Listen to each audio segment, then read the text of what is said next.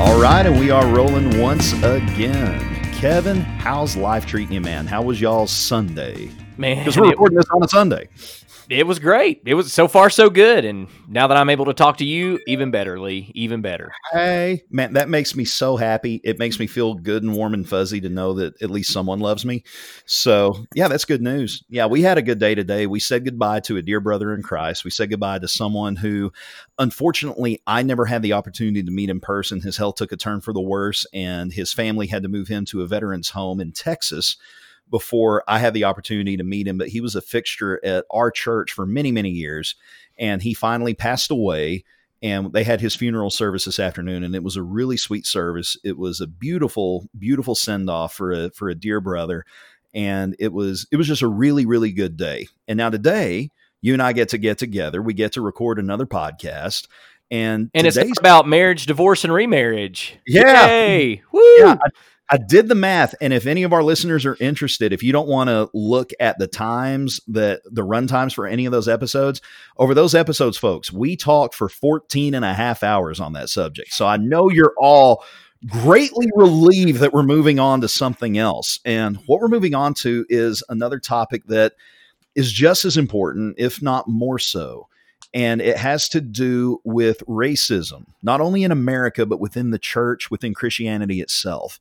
There's no doubt that racism is one of the black eyes on this beautiful country, and it's one of the black eyes and one of the problems that humanity has faced from almost the very beginning. It's a terrible thing. And while we're particularly interested in racism in the church, I mean, we recognize that this is a problem throughout the world. It's just worldwide. This is an issue, and it seems like while things have gotten better in some ways, we just keep cycling back and repeating so many of the same mistakes that our forefathers made. Yeah, and when you look at the idea of racism specifically in the church, that's what's really disheartening, because as Christians, we should be leading the way against being prejudiced, against showing favoritism. We should be leading the way in equality, and that's exactly what we see in the scriptures. And actually, my wife, Bethany, and I were talking about this earlier today at lunch, how there's such a disconnect. There's such a disconnect because, especially with people who are in the church, who are a part of Christianity, most, if not all, for by and large, especially living today, will tell you, I'm not a racist person.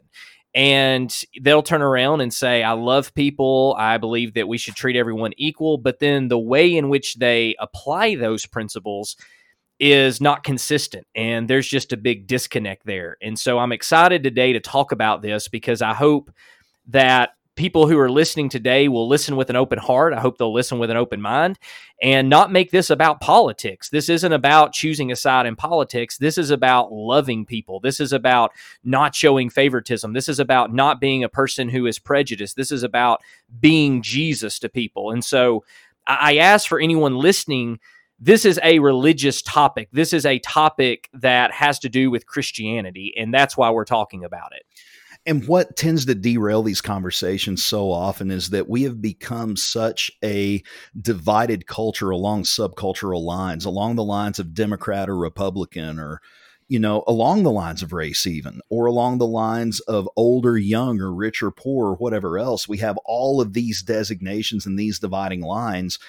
And we need, especially as God's people, to come together and recognize where these dividing lines exist and where they exist in my heart. And I really appreciate what you just said, because you just said that if you ask anybody that's in the church, or you ask any Christian, are you a racist? The answer, oh, no, I'm not a racist. But brother, I'll tell you, there have been times where it's been late at night and I'm walking, and if someone's walking by me and they're a different color than I am, I might, be a little more aware of my surroundings. I might have that in my own heart, and that is not an appropriate emotion to have. I mean, you want to be on guard if you're in a strange place or whatever else, but to react that way to someone just based on the color of their skin, or that should not be something that's in the heart of a Christian. James mentions that in James 2, and Jesus talked about loving your neighbor as yourself. And the whole story of the Good Samaritan is one that blows the entire concept of racism to smithereens. But those are Samaritans, though. Those aren't people of color. Well, they are people of color, but not from, they're not African Americans, and so therefore that story doesn't apply. And I've actually heard a Christian say that before. Wow. The cognitive dissonance is real with some people. But in any case, we're doing something different today that we have never done before. This is our first time to do this. And I hope that our listeners will bear with us. We have some guests that are joining us for this conversation. We are really, really happy that we have some people that are probably more qualified to talk about this than what we are joining us today. We have Scott Lloyd. We have Sharon and Terrell, whose last names I don't know, but you do. So I'll Sanders. let you. Sanders. Thank you very much. Guys, I'm nothing if not honest. So what we'd like to do is have each of you. Go ahead. Well, I was going to interrupt you because I feel really bad making that comment and not letting people know that that's sarcasm. So I hope by now people, I do believe the story of the Good Samaritan applies, just in case somebody takes that soundbite out of context. No, and someone probably will. We're going to be castigated, kicked off our platform. We're going to get deplatformed, Kevin, and it's all your fault. Thanks a lot. All right. So if we would, let's have each of you introduce yourselves. Sharon, let's start with you, and then we'll have Terrell introduce himself. And then Scott, will have you introduce yourself. Sure. Hi, I'm Sharon Sanders, and I was invited to be on the podcast. And so here I am. You'll have to forgive me. I'm feeling a little bit of trepidation, and it's just nice to be here. You guys sound so professional, And I just feel like, I hope I don't mess up their fancy podcast. Now, I think it'll be fine. I know Kevin and I both have voices and faces for radio, but you're probably an exception to that, which is why you're kind of uncomfortable. We're perfectly comfortable where no one can see us. So we thank you very much for taking time out of your day to be here. Sure, no problem. That's your cue, Terrell. Okay. I'm Terrell Sanders. I am a former youth minister and former human resources coordinator for OCPD. I currently work for the Department of Corrections here in Oklahoma. I certainly don't represent them in any way in anything I'm saying today, but that's who I am. Okay. Very cool. Very cool. You guys both have some experience. And for our listeners, Terrell and Sharon are married to each other. That's why they share a last name, in case any of you were wondering. So we are glad that you guys are here, and we have invited them onto the podcast because they've been involved in ministry in the past, and they have also experienced firsthand, unfortunately, some of the less than desirable qualities that some of our Christian brethren express in terms of prejudice and prejudicial behavior. So we wanted them here because they have an experience with that, and they can lend some good insight into some ways that we can overcome that as the Lord's church. So, Scott, why don't you tell us a little bit about yourself, sir? Thank you, Lee. I'm thrilled to be here, and my name is Scott Lloyd. I'm a professor of communication studies, and I coach debate at a private Christian university here in Oklahoma, and I'm thrilled to be on the podcast today because this is something that is near and dear to my heart, and something that is certainly needed. We need to talk about this more, not less. So thank you for having me. Well, we thank you very much for being here. And we ran into some technical issues, guys. It's to our listeners, it's no small feat that Scott was able to join us. We ran into some major trouble, but we were able to overcome those issues, and we are here now, and we are ready to get started. So in discussing this issue of racism, it's one of those things, like Kevin and I were saying at the top of the podcast, it's way more prevalent than what it should be. And there's a lot of different directions that we could go with this. And we could spend our time talking about racism within the culture itself, within America itself, but that's not really what we're here to discuss. Racism is a thing that exists within the church itself, unfortunately. And as Christians, we're supposed to be held to a higher standard. So we're going to talk about that, and we're going to talk about prejudice and favoritism and things like that. So Kevin, I'll turn it over to you, and you can just kind of take the ball and run with it, and we'll see where we end up. Well, as a white man growing up in Alabama, you can imagine the racism that I experienced, and oftentimes didn't even realize it was racism because it was so much a part of our culture. And, I've explained a little bit on my Facebook page and in my blog, some different outlets of how, I was a racist and didn't even realize it. And unfortunately, most people who are racist, they don't even realize it, because most people, when they hear the word racist, they get so defensive because they think, oh, that means that I'm a part of the KKK, or that, I absolutely hate black people. And the way most people even justify or even rationalize some of their racism is they will point to the fact that they have a black friend. And I have jokingly said that usually what that means, if a white person says they have a black friend, is that they work with a guy who is black that they might wave to on Fridays at their lunch break or something. And it's this sense of, well, I'm not a racist because ... And what I realized even within my own self, the more that I studied this, is that I really didn't have a proper understanding of racism and understanding the difference between overt racism and covert racism.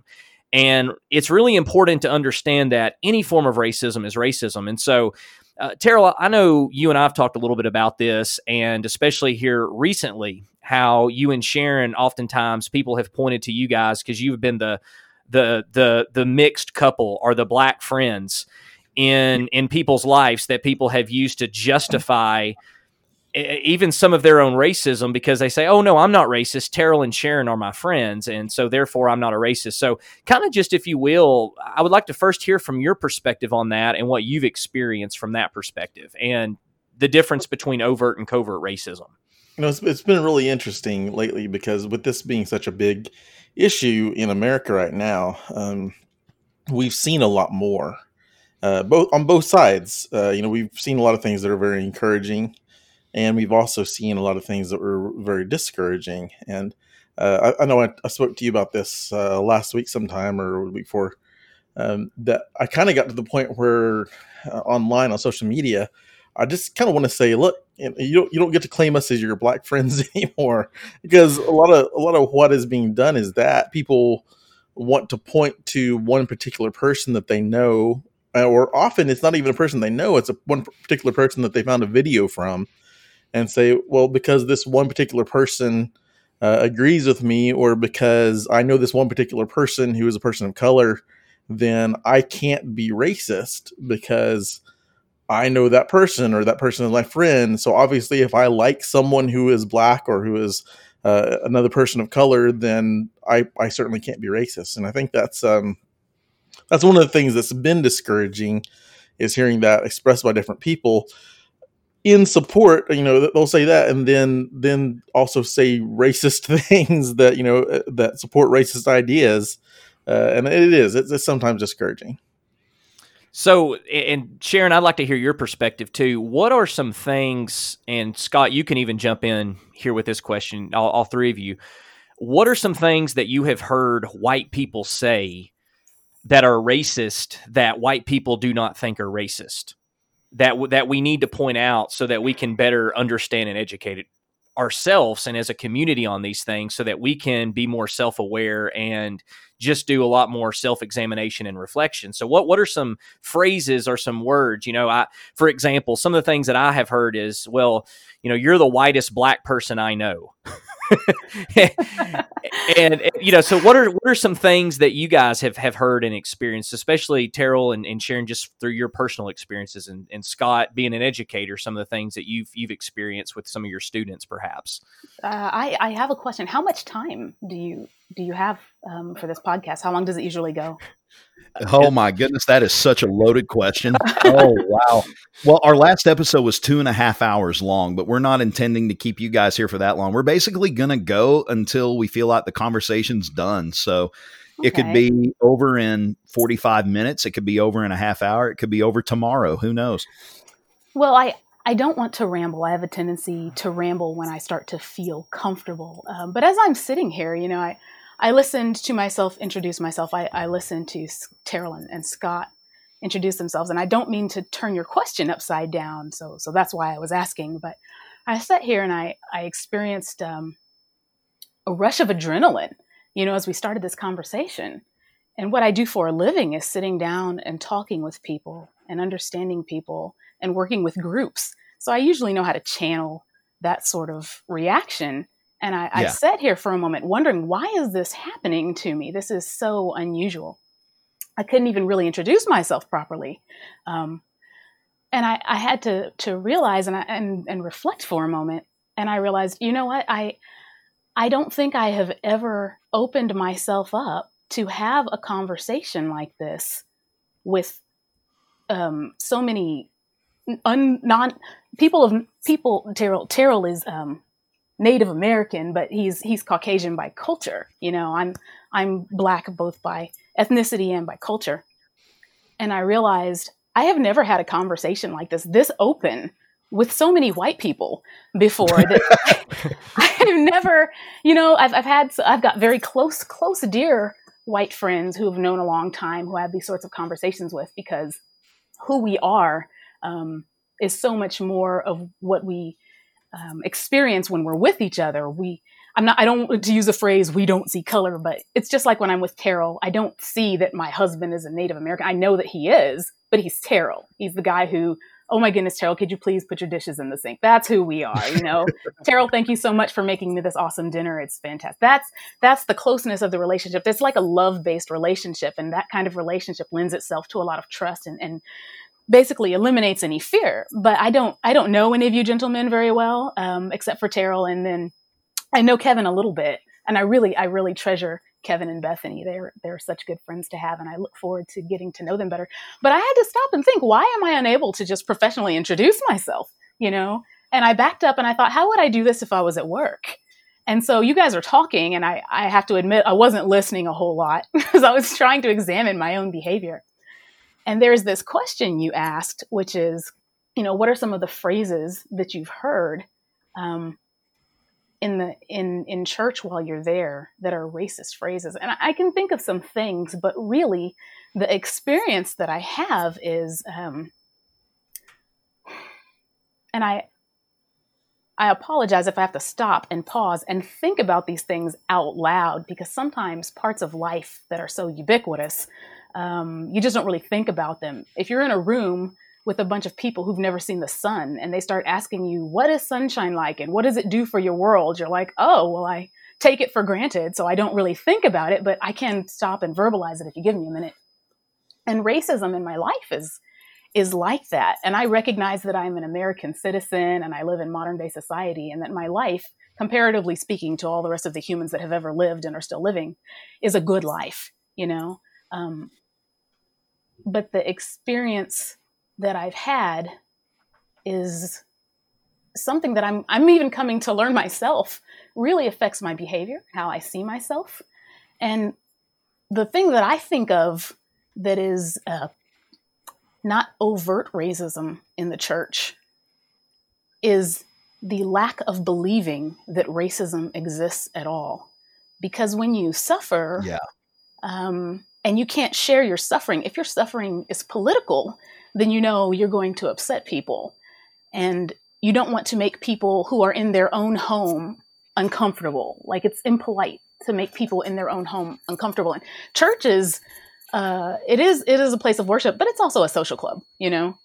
And this is a place where people go to feel comfortable. And I don't want to go there and take my pain and suffering and say, one, I can't even get to the point of, can we do something about it? Would you, if you can't recognize it if you don't even believe it's happening, you know? Yeah. And, well, go ahead. No, go ahead, please. One of the strongest memories in my mind, and I don't know why this one is strongest, because there are several somewhat funny, somewhat off the wall kind of instances, but I remember throughout the year, one particular year, several things happened in national news that affected people in a church I was attending.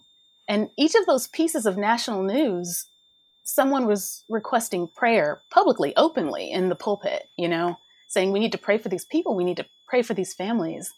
And then I remember that a member of the denomination of the church I was attending was shot in his own home, you know, and there was no recognition of it whatsoever. Like, I felt like mentioning it would be taboo, you know? Yeah. And I felt that way because I tried to talk to my godson, who is white, whom I cherish, about the difference between the culture in a white church and a black church, and really any ethnic church, a Korean church even. And he said to me, our church is not a white church. And I said, well, if you count myself and the 3 mixed kids that go there, there are 2.5 of us. The culture is white. That doesn't even make it a bad thing. I mean, a church that has a predominantly black membership is a black church because the culture is black. It means that there are going to be some things that happen during the service and after the service that are specific to the culture. But the idea that the church itself is white is taboo to speak of, you know what I mean? Because no one believes it's a white church. So it's a little odd and it's a little strange, and I don't know why, but I still feel a little nervous talking to you guys about this. Like perhaps you might feel offended, even though I know the purpose of this podcast is to discuss this, you know? Well, for whatever it's worth, and I don't know if this is worth much of anything, but I am incredibly hard to offend. And I can promise you, as your brother in Christ, you're my sister in Christ, you are not going to offend me one bit. You can let her fly. And if you do offend me, well, I'll gladly just let Kevin take over and I'll just take my ball and go home. So no worries there. And then I get offended. Yeah, I'm so offended. Just so much offense. But Scott, I'm wondering, what insight do you have on this? Yeah, Lee, I really appreciate what Sharon had to say, and I think it's so instructive to our conversation for several reasons. Sharon, thank you for your vulnerability, and thank you for sharing that in such a profound and powerful way. What Sharon described is what I call this intrinsic racism that permeates not only American culture, but also the church culture in which we live, right? So she used words like, you know, I'm for the first time, I'm feeling comfortable and I had a rush of adrenaline. I think what she is describing is this feeling that most people of color have expressed to me, and that's this idea that no matter where you go in American culture, you are expected to conform to this expectation of white majority normative behavior. And so the way that it's been described to me, and you can hear this in Sharon's words, although she didn't use these words specifically, is that you're always aware of what you're saying and how you're behaving and how that impacts the white people around us, right? So even Sharon, in that last moment where she was talking to us, expressed this, saying, you know, I don't want you guys to be offended. I don't want you to be upset. That is an expression of people of color, specifically black people in American culture. That's this idea that they've always got to feel on guard around white people because they are expected to behave and to speak in ways that do not upset the white majority. And that is symptomatic of what happens in America because we have this expectation that white culture is normal and everything else that is brought to the table must conform to that idea or it is excluded. So, you know, you were asking, Kevin, for examples of racism. I think what Sharon so beautifully expressed there in what she had to say is an example of how this goes on all the time. And you use terms like overt and covert. And I think those are helpful. But I think what we need to understand as white people that are living in this culture where we have been in a position of power and privilege for so long is that everything we do is seen through the lens of white normative expectations. And this is a burden, and this is an expectation that black people in this country have to live with on a daily basis, wherever they're at, whatever the institution might be, including the church. And that is why the church has got to wake up and start addressing these issues, because if we don't, we're going to keep excluding our black brothers and sisters. And we may not even do it intentionally, but it is intrinsic to what we expect and what we come to expect in this country. So Sharon, thank you so much for sharing that. That was incredibly helpful. Thank you. Thank you, Scott. Well, I think it just goes to show just how all of this is just rooted so subconsciously, Scott, with what you're saying there. It's this idea that this overt, covert, etc. I mean, to me, that's a picture of what systemic racism really is. And that's not to say that there's anything codified in the law. Jim Crow is a thing of the past, but there are certain people that still hold on to those predilections, whether it's subconscious or whether it's overt in their own activity and their own demeanor. People have that, and that subconscious mindset is going to promulgate and it's going to perpetuate itself with the way that people choose to interact with one another. Now, Terrell, you have something that, oh, sorry, Scott, go ahead. No, I was just going to interject. I think you're exactly right. And I think that's really, really important at this juncture in our conversation to define some terms. And so you used a term, systemic racism, that unfortunately is disregarded by a lot of white America. And the reason it is dismissed so easily is because as white people, we tend to think of issues of racism as individual acts of prejudice. So, for example, what happened in Minneapolis to George Floyd, we see that murder on television and everybody goes, oh, that's awful. And even people that have pushed back against this idea of racism for a long time are now on board and saying that's bad. But what happens is a lot of people in white America say, well, those were bad cops. Those were individual acts of racism and prejudice that were horrible, and we condemn it. But what is the experience when I listen to my brothers and sisters of color, Black people specifically, is that they understand that this is connected to all of our history. So whereas white people look at this and see individual acts of racism and prejudice, Black people look at this and say, no, this is connected to our history as Americans, and it goes deeper than just one act here and there, but it is systemic. And what we mean by that, as you correctly pointed out, is that even though there were laws that were instituted that dismissed the institution of slavery, because our country was founded on this idea that Black people were less than human. You will remember famously in the Constitution, they were counted as 3/5 of a person. And even though that has changed over time, because the institutions of justice, the institutions of education, the economic and judicial institutions, every sphere of society has been permeated with this notion that white is normal and white is right and everything else is expected to conform to that. And so because we are white people, we don't notice it. It's like the old question, if you ask a fish, what is water? They're going to go like, I don't know. I've never heard of this thing you talk about. What is water? It's because they swim in it. And so because we as white people experience this every day and we don't really notice it, it kind of, it honors our ideas of what is right and what is true and what is correct. We don't notice it, but Black people in this culture notice it every day. And here's how I came face to face with this, and then I'll let the others chime in. I realized that even though I was raised in the poorest county in America, I grew up in the Mississippi River Delta, Northeast Arkansas. My family was very poor.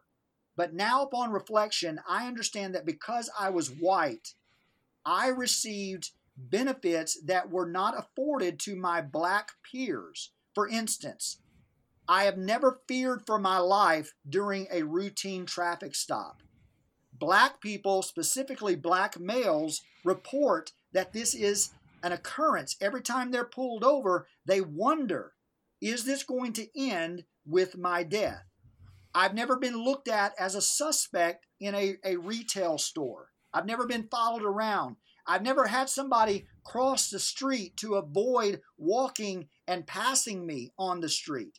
But these are things that happen on a daily basis to our Black brothers and sisters, and that is a symptom of this systematic racism that still exists in our culture. So it's very important that we understand as we move forward that we're not just talking about individual acts here and there that we need to correct.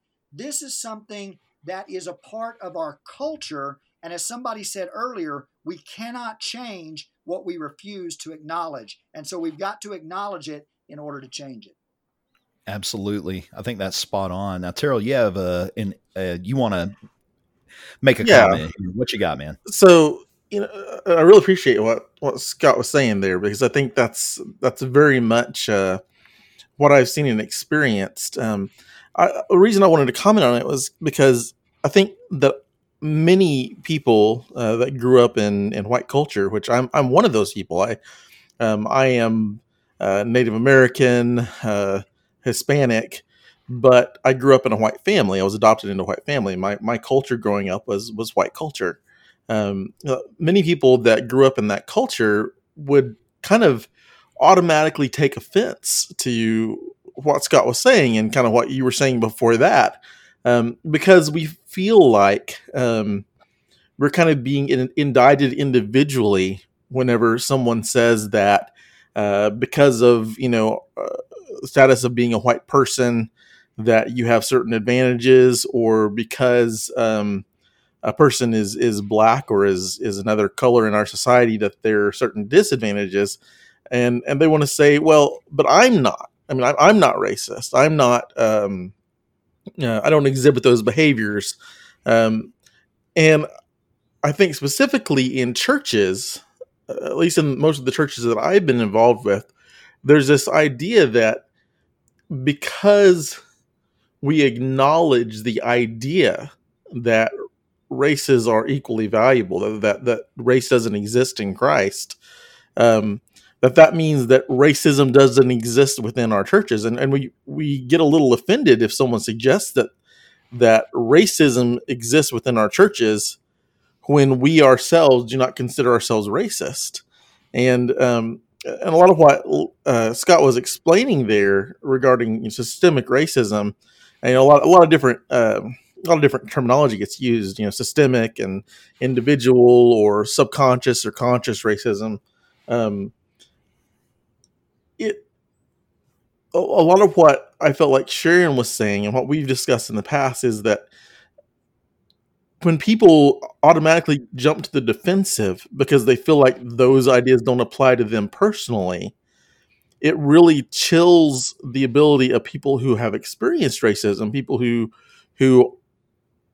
because of the color of their skin have been treated in different ways, to be able to express that, because people are automatically offended. And when people are offended, I mean, for one thing, you kind of almost watch them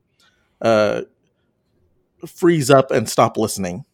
Yeah, they bristle at you. Yes, and like there's a sense of being unsafe, of it being unsafe to discuss that in that situation.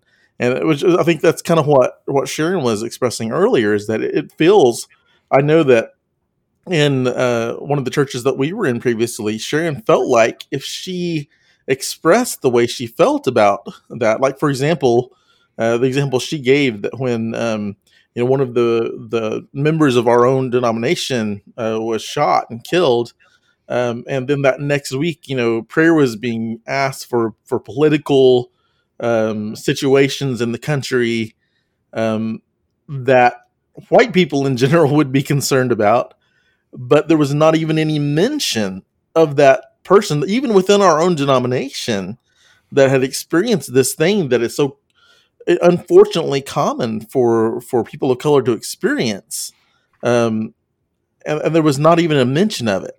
The idea that kind of it's okay to talk about the things that affect. I don't want to politicize this, right? It's okay to talk about the things that affect white people in that congregation, but it's not okay to bring up the things that would make those white people uncomfortable. Or at the very least, it's just not. And talking about that specific situation would have made many people uncomfortable in that congregation. Yeah, because it brings up the politics of race, and that in and of itself is a it is an occurrence of racism within that church. And I think that's what's very hard for people to accept. It's like, well, no one in that congregation is racist, which I think is debatable.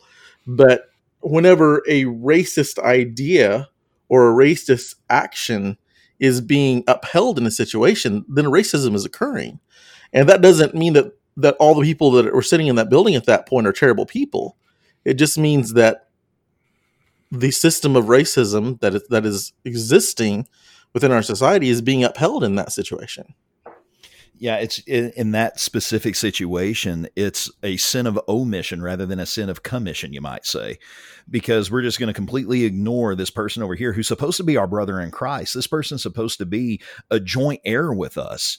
He is equally valuable in God's sight, but we're not even going to take a moment to mention that this thing happened. And I mean, that would certainly communicate that point that you're saying there. Kevin, you got something you want to chime in here with. What you got? Yeah, well, first of all, just fantastic comments. I want to let everyone know who's listening to this that we didn't plan anything.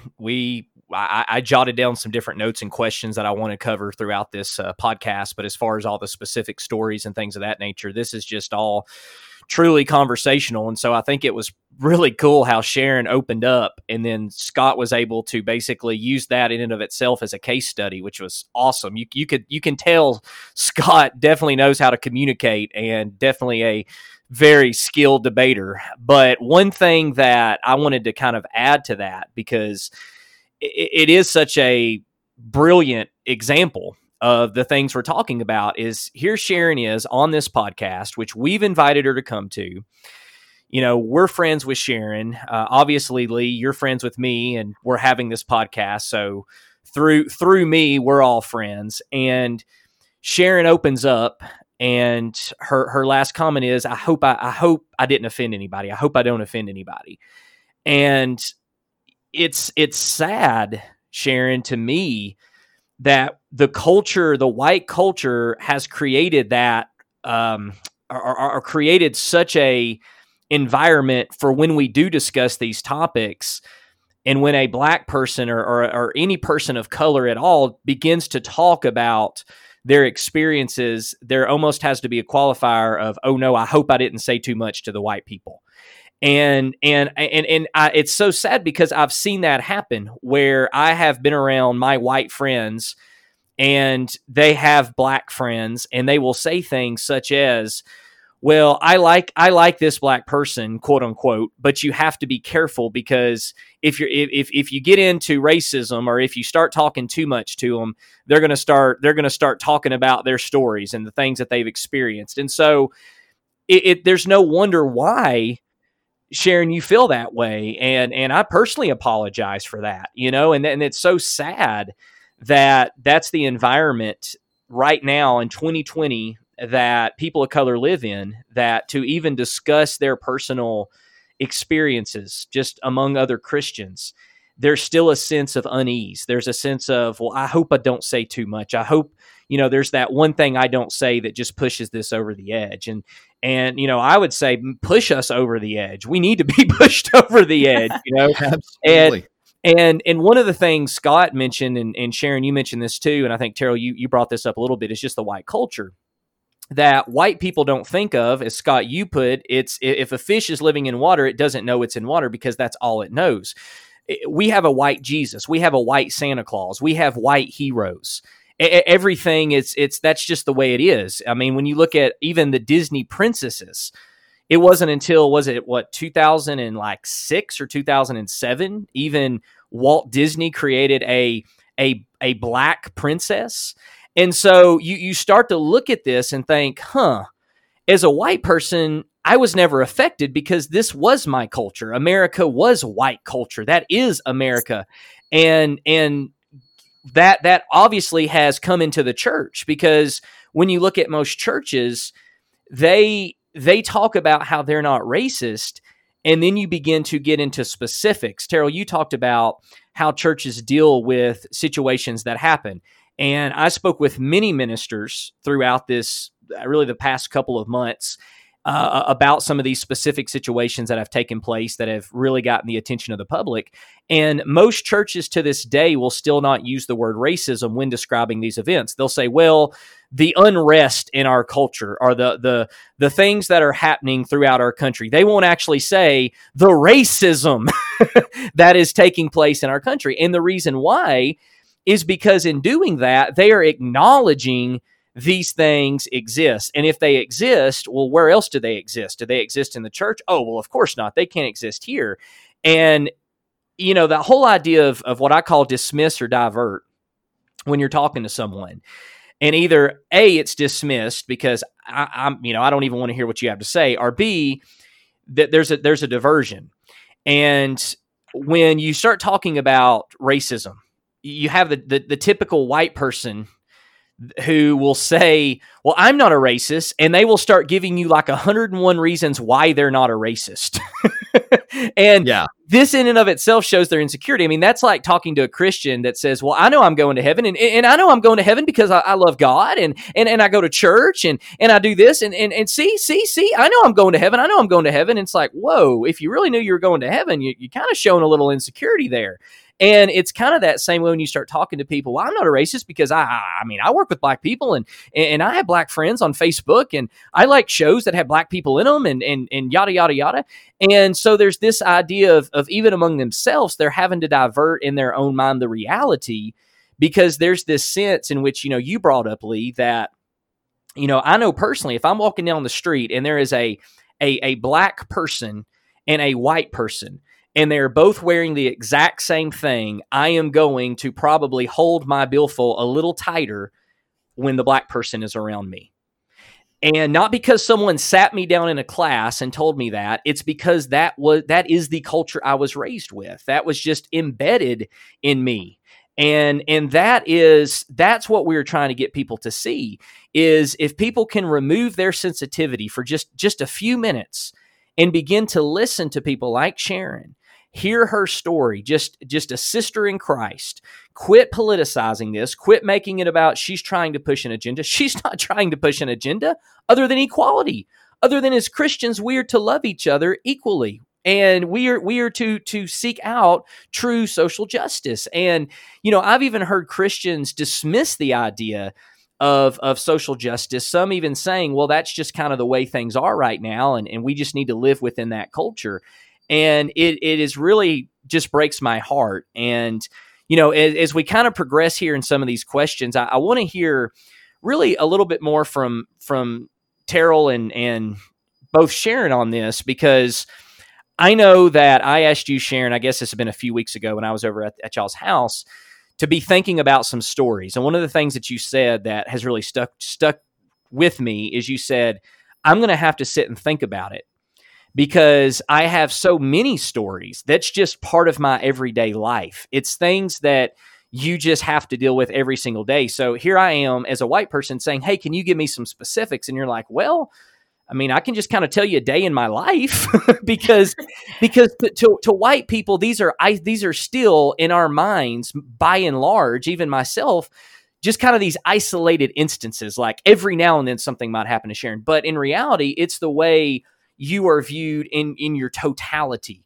from the second you walk outside and get in your car and drive to work and go to the grocery store, go to the movies, go out on a date, whatever it may be with Terrell, and then come back home. That whole time you're living a completely different life. And so, if you guys maybe could just share some of those things. And once again, because I want to keep this as well with the framework within Christianity, because I know you guys have experienced this within Christianity and among Christians, but just what are some specifics and what are some things that you have to think about even among other Christians? Scott's already pointed out, even in this conversation, you're thinking, I hope I don't offend them. And so that's something probably me and Lee and Scott haven't thought of, And so what are some things just kind of embedded in this culture, this white culture that we've created and still propagate? Because people say, well, I didn't create it. Yeah, but we're propagating it. And so within that white culture, what are just some things day in and day out that you experience as a Black woman that most white women are just white people and in themselves don't even have to think twice about? Well, just very casual interactions with people are not even something you really take seriously. It's just, part of life. which is that, and this is a little odd, a little strange, because you don't want to speak to somebody like they're a child, but if they say something to you and it seems obvious that the word they're saying is odd, you just recognize that there are different people who think differently on different levels, I guess. But, there's the very basic thing of you walk in and a random person decides to introduce themselves to you and they want to make you feel welcome. So they say, well, I actually know another Black person. I used to live in California and I knew a Black person there. And I want to say, like, my default reaction is in my head, eye roll. I knew another white person too. I actually met them 2 minutes ago at the front door. And my Aunt Judy is white. That's awesome. And then I had a teacher who was white one time. And now we're really clicking, But as a Christian, you put that aside and you recognize this person isn't representative of all the people there. And it is common, I'm not going to say it didn't happen. This is a regular occurrence. It probably happened to me every couple of weeks or so. But as Christians, the idea that we're there to serve God and we take little things like that and we put that aside, and it's just a normal little thing that happens. If we're speaking about this within a church setting, I'm going to say I can't think of a time in particular where somebody did something extremely overt that made me feel singled out or uncomfortable. I have been in classes at time where if somebody mentioned Black people, being the only Black person in the room, it's my job to speak on behalf of all Black people. And I'm not saying that's not fun, but it is, a little, it's just not accurate, regardless of whether it's fun or not. But I can't think of anything where somebody was just downright out, oh, Sharon, I hate Black people. I see a lot on social media, though, which is very interesting. And I'm going to preface that with a little bit of information. And that is one of the things about being Black in American society is that that people are afraid of your group. And knowing that people are afraid of you, you cannot ever really be certain about whether or not someone truly loves you. So you're always wondering, and you don't want to do anything that is going to make a person who has more power than you have in a situation lash out at you. And I recognize that my culture is secondary within the white culture of a church, which is not necessarily a bad thing in a predominantly white church, but I don't want to be attacked. I don't want my kids to be attacked and confused and wondering what's going on. And so I can never be certain if someone loves me. So I'll see online people who I never really got super close to because I feel guarded. I've learned that it's safer just to be on guard than to be open and be attacked. And I've seen lately online, I'm so surprised by some of the people who would tell me that they love me, to my face. They would act like they love me. They would do all these things, but I could never be completely sure because sometimes you just don't know a person. And then all of a sudden they would post something and it would be about all Black people. I mean, Black people, and then a phrase. And I want to say to them, I don't know if you realize this, but that includes me. You can put my name in there. You can put my kids' names in there. You can put my mom, my dad, my 90-year-old grandmother. You just dumped her in that bucket. And you don't care that you just said these things about me and all the people I care about. You know what I mean? And so there's this feeling, again, it's not like a direct thing. It's just, I'm in this place. I'm with this group. And as a Christian, I want to be able to make progress with people. And so I don't know if this is good or bad, but I keep my expectations very, very low. And I trust that's the good. Holy Just the human race in general, I think. Right. Just keep your... I trust that the Holy Spirit, He works in people's hearts. He works in large groups. He works in individuals, and He can do things that I can't do. And I know that if I am willing to follow Christ's example and take my pain or even my anger, because a lot of people's default reaction, regardless of what color they are when they feel attacked, is anger. If I'm willing to put that aside, then maybe I can show somebody some love who may not even realize that they're actually showing hate. And maybe the Holy Spirit can use that to prompt that person and open them up. Maybe some of that is why people are opening up. It seems like now at this time in our society, maybe we've got enough people who are finally starting to do enough prompting, and the Holy Spirit is using that. But it would be nice to be able to go to a church, and it doesn't matter what kind of church it is, and to be able to trust that I can love people there. I can openly love them. You know what I mean? Like the love would be returned. I want to say a couple things in regards to that, because I think, and just kind of from what Sharon just expressed, that she works very hard to keep her attitude positive about these issues. And she's been forced just because she's married to me, and I've been a minister during the time that we've been married. And she was gracious enough to allow me to take the lead in our, basically the location of our spiritual lives. You know, she has gone to the churches that I'm associated with, and has been put into those situations because of that. So she's worked very hard to keep a positive attitude about it. And I would say that honestly, probably I have been offended for her more times than she has been outwardly offended. But you know, a lot of that is because it's not okay for her to be offended in those situations. And if she expressed the hurt or anger that she feels based on what someone has said, then she knows that it would not be acceptable. It would be attacked. And while they might not do it in person to her, we know from what people have said, both in person and in other situations, like in social media, that they would look at her and look at our family in a different light because of her defensiveness, or because of her anger, or her sadness, or her emotions about what's happening. So I've seen Sharon many times looked at as if to provide the sole voice for the entirety of Black people in America in discussions at a church.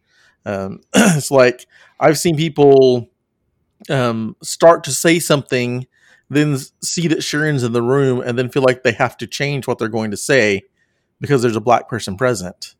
I've seen people, and I'm not even saying this is necessarily a bad thing, but it's an uncomfortable thing to have people basically apologize to Sharon on behalf of the entire white race, as if she represents the entire Black race. You know, I've seen, and then there have been some other things that are even, to me, a lot more offensive. Sharon has had a person walk up to her and basically tell her that they're very attracted to Black women in a church. And which I mean is both, you know, creepy and racist at the same time, because it's like, I mean, what are they trying to? Are you trying to say that, like, are you trying to confirm your not racist status because you know, are creeping on this married woman? Hey, Terrell, do you mind if I'm laughing. That's an uncomfortable laugh. Just go ahead. I want to point out that some of these things, they're part of the experience, but they're not necessarily, nobody is trying to be racist to me necessarily. Like the person who told me they were attracted to Black women, I don't know what that's all about. But you know, somebody who comes up to me and they honestly ask a question, you know, well, how come you get a Black History Month and I don't get a White History Month? And you know, you want to say every month is White History Month. Really, technically, even February is White History Month. But you know, I just don't. It's just part of the experience. Well, Sharon, I think that's actually a good question, because I honestly don't know who all's listening to our podcast. And you know, so far we've been getting quite a few downloads. We've only been doing it now for, I think this is our second or third month, but some of those are common, honest questions. They really are honest questions. And so I will hear people say, well, why do Black people get a Black History Month? Why do Black people get specific awards? You know, why is there a Black television network? And you'll see these different memes going around, even by Christians who, well, if there was a white television network, if there was a white History Month, if there was this, if there was that, the black people would be all upset about that. So how I would like to get your input, and Scott, I would like for you to chime in on this as well. Just how do you deal with, and I'm talking about people who are honestly asking. I'm not talking about the antagonist out there who are just trying to make a point, because those certainly do exist. But I'm talking about those who genuinely are listening to this and they're saying, yeah, that is something I've always wondered. So how do you respond to something like that? How should a white person understand that? And before you respond, I just have a little qualifier here. And Kevin and I realize that you don't speak on behalf of all black people. So I just want to make sure. Sharon, as a representative of the black race, can you please answer this question? Of every single black person who's ever lived, I will currently represent the entire black ethnic group as well as all women while I'm here. There you go. Oh, that's awesome. That's a twofer right there. But yeah, if y'all can just kind of provide some commentary, and the average white person asks that question, what should the response be, and how should they understand that properly? Well, the right thing for me to do would probably be to calmly put the rush of emotions aside, because the first thing you feel when you hear a question that sounds like it's not thoughtful or considerate from your perspective, from your personal lens, is of course the big internal eye roll. And who I am as a person, personal struggles is sarcasm, and the immediate sarcastic response comes up. So I should repress that. I'm not going to say that I always do. In fact, I usually do, but I did get in a tiff with someone online not too long ago who turns out to be my friend now. We worked it out. But good. I haven't had recently, just because I've been trying to stay off of the internet, and because of the COVID situation that's got us being less social. I haven't had this happen to me very often recently, but generally speaking, I try to use a metaphor to get people to kind of understand the position. Unfortunately, I'm just not very good with metaphors. I'm getting better. Terrell, I feel like I cut you off earlier, so I want to apologize for that. But you didn't. Was that a metaphor? Was that a metaphor? Metaphor for my life. I have a cousin who called me the other day.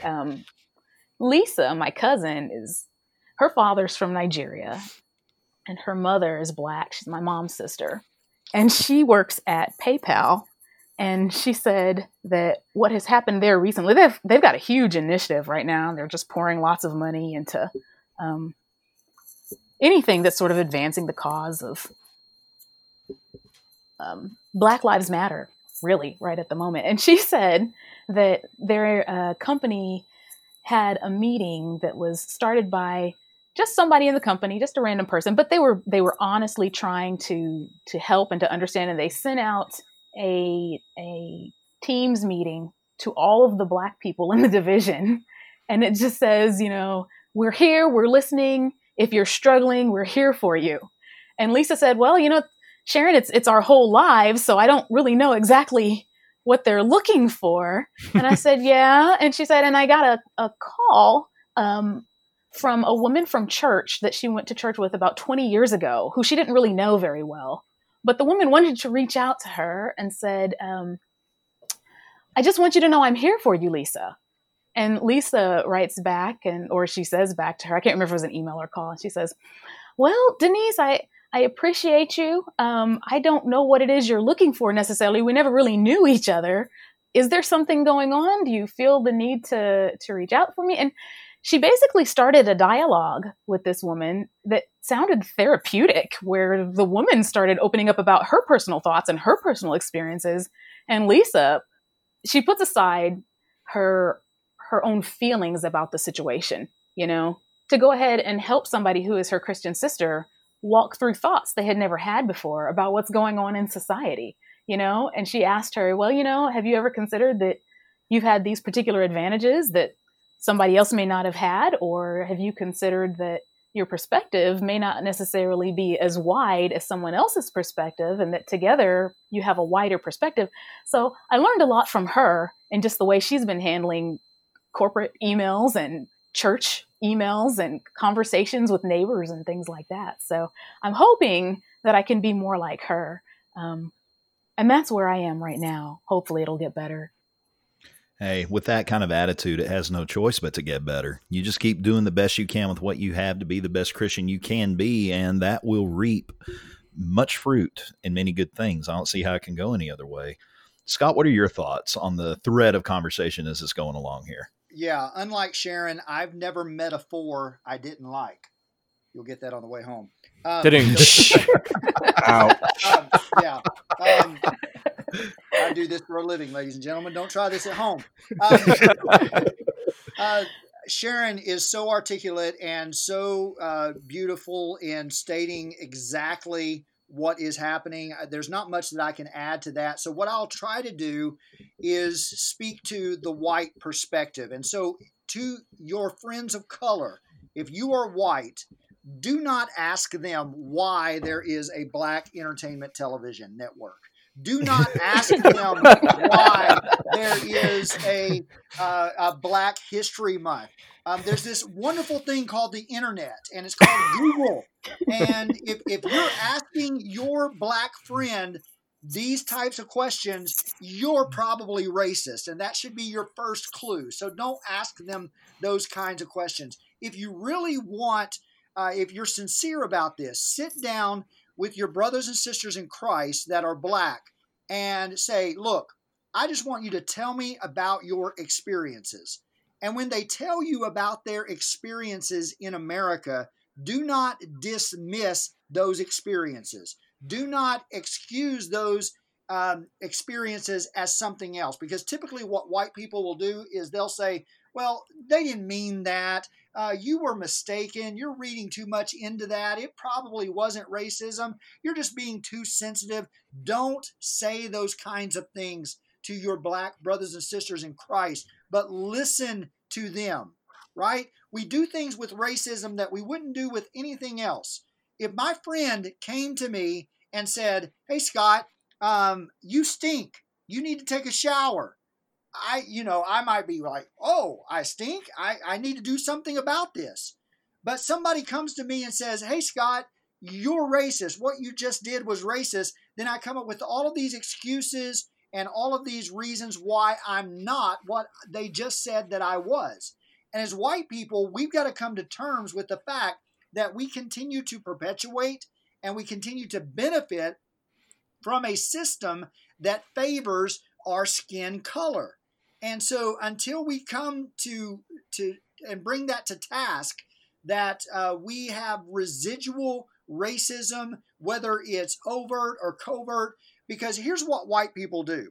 When we hear from our Black brothers and sisters in Christ and they use a term like racism, immediately we think about folks that are wearing white robes and pointed hoods. We think about the KKK. We don't think about the everyday actions that we participate in that perpetuate this racism within the church.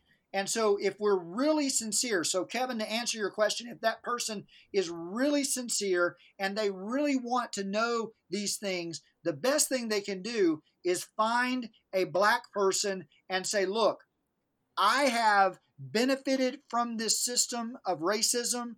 I know that there is racism in my heart. I want to correct that. So can you help me? Just share with me your experiences and then shut up and listen to what they have to say and then make corrections going forward. Black people in this country aren't asking for white people to apologize. They're not asking for white people to make symbolic overtures. You know, a lot of times white people in churches, they get all symbolic and weird. They start washing people's feet, or they have, these big ceremonies where we apologize for all of the racism of the past, and then they move on. Look, this is 400 years that we're talking about. We're not going to solve it with a symbolic gesture, and we're not going to get over it overnight. we've got to be willing as white people and white culture to put in the hard work of dismantling this system if we're really serious about eradicating this in our country. And it should start with the church. It absolutely should start with the church. And what I wonder, Scott, and you might have some insight on this, and maybe Kevin or Terrell or Sharon might have some input too. It seems to me that the first step starts with realizing that propensity in and of, that exists within ourselves. The idea that I could possibly be a racist is not something that anybody wants to consider overall. It's not something that it's not a thought anyone wants to entertain. But whenever you think about your behaviors, those covert behaviors or those subconscious cues or subconscious responses to either things that are, to some of the things that you notice in Black culture or in Hispanic culture or in other cultures that are not your own, that xenophobia that may exist, or that egocentrism within your own self that, well, I don't hate anyone who's Black because of the color of their skin, but you still tend to, what's the word I'm looking for? You still tend to place other people's cultures on a lower level than your own. You still tend to look down upon people because they engage within their own culture. And I guess you'd call it xenophobia. I guess that's a word for it.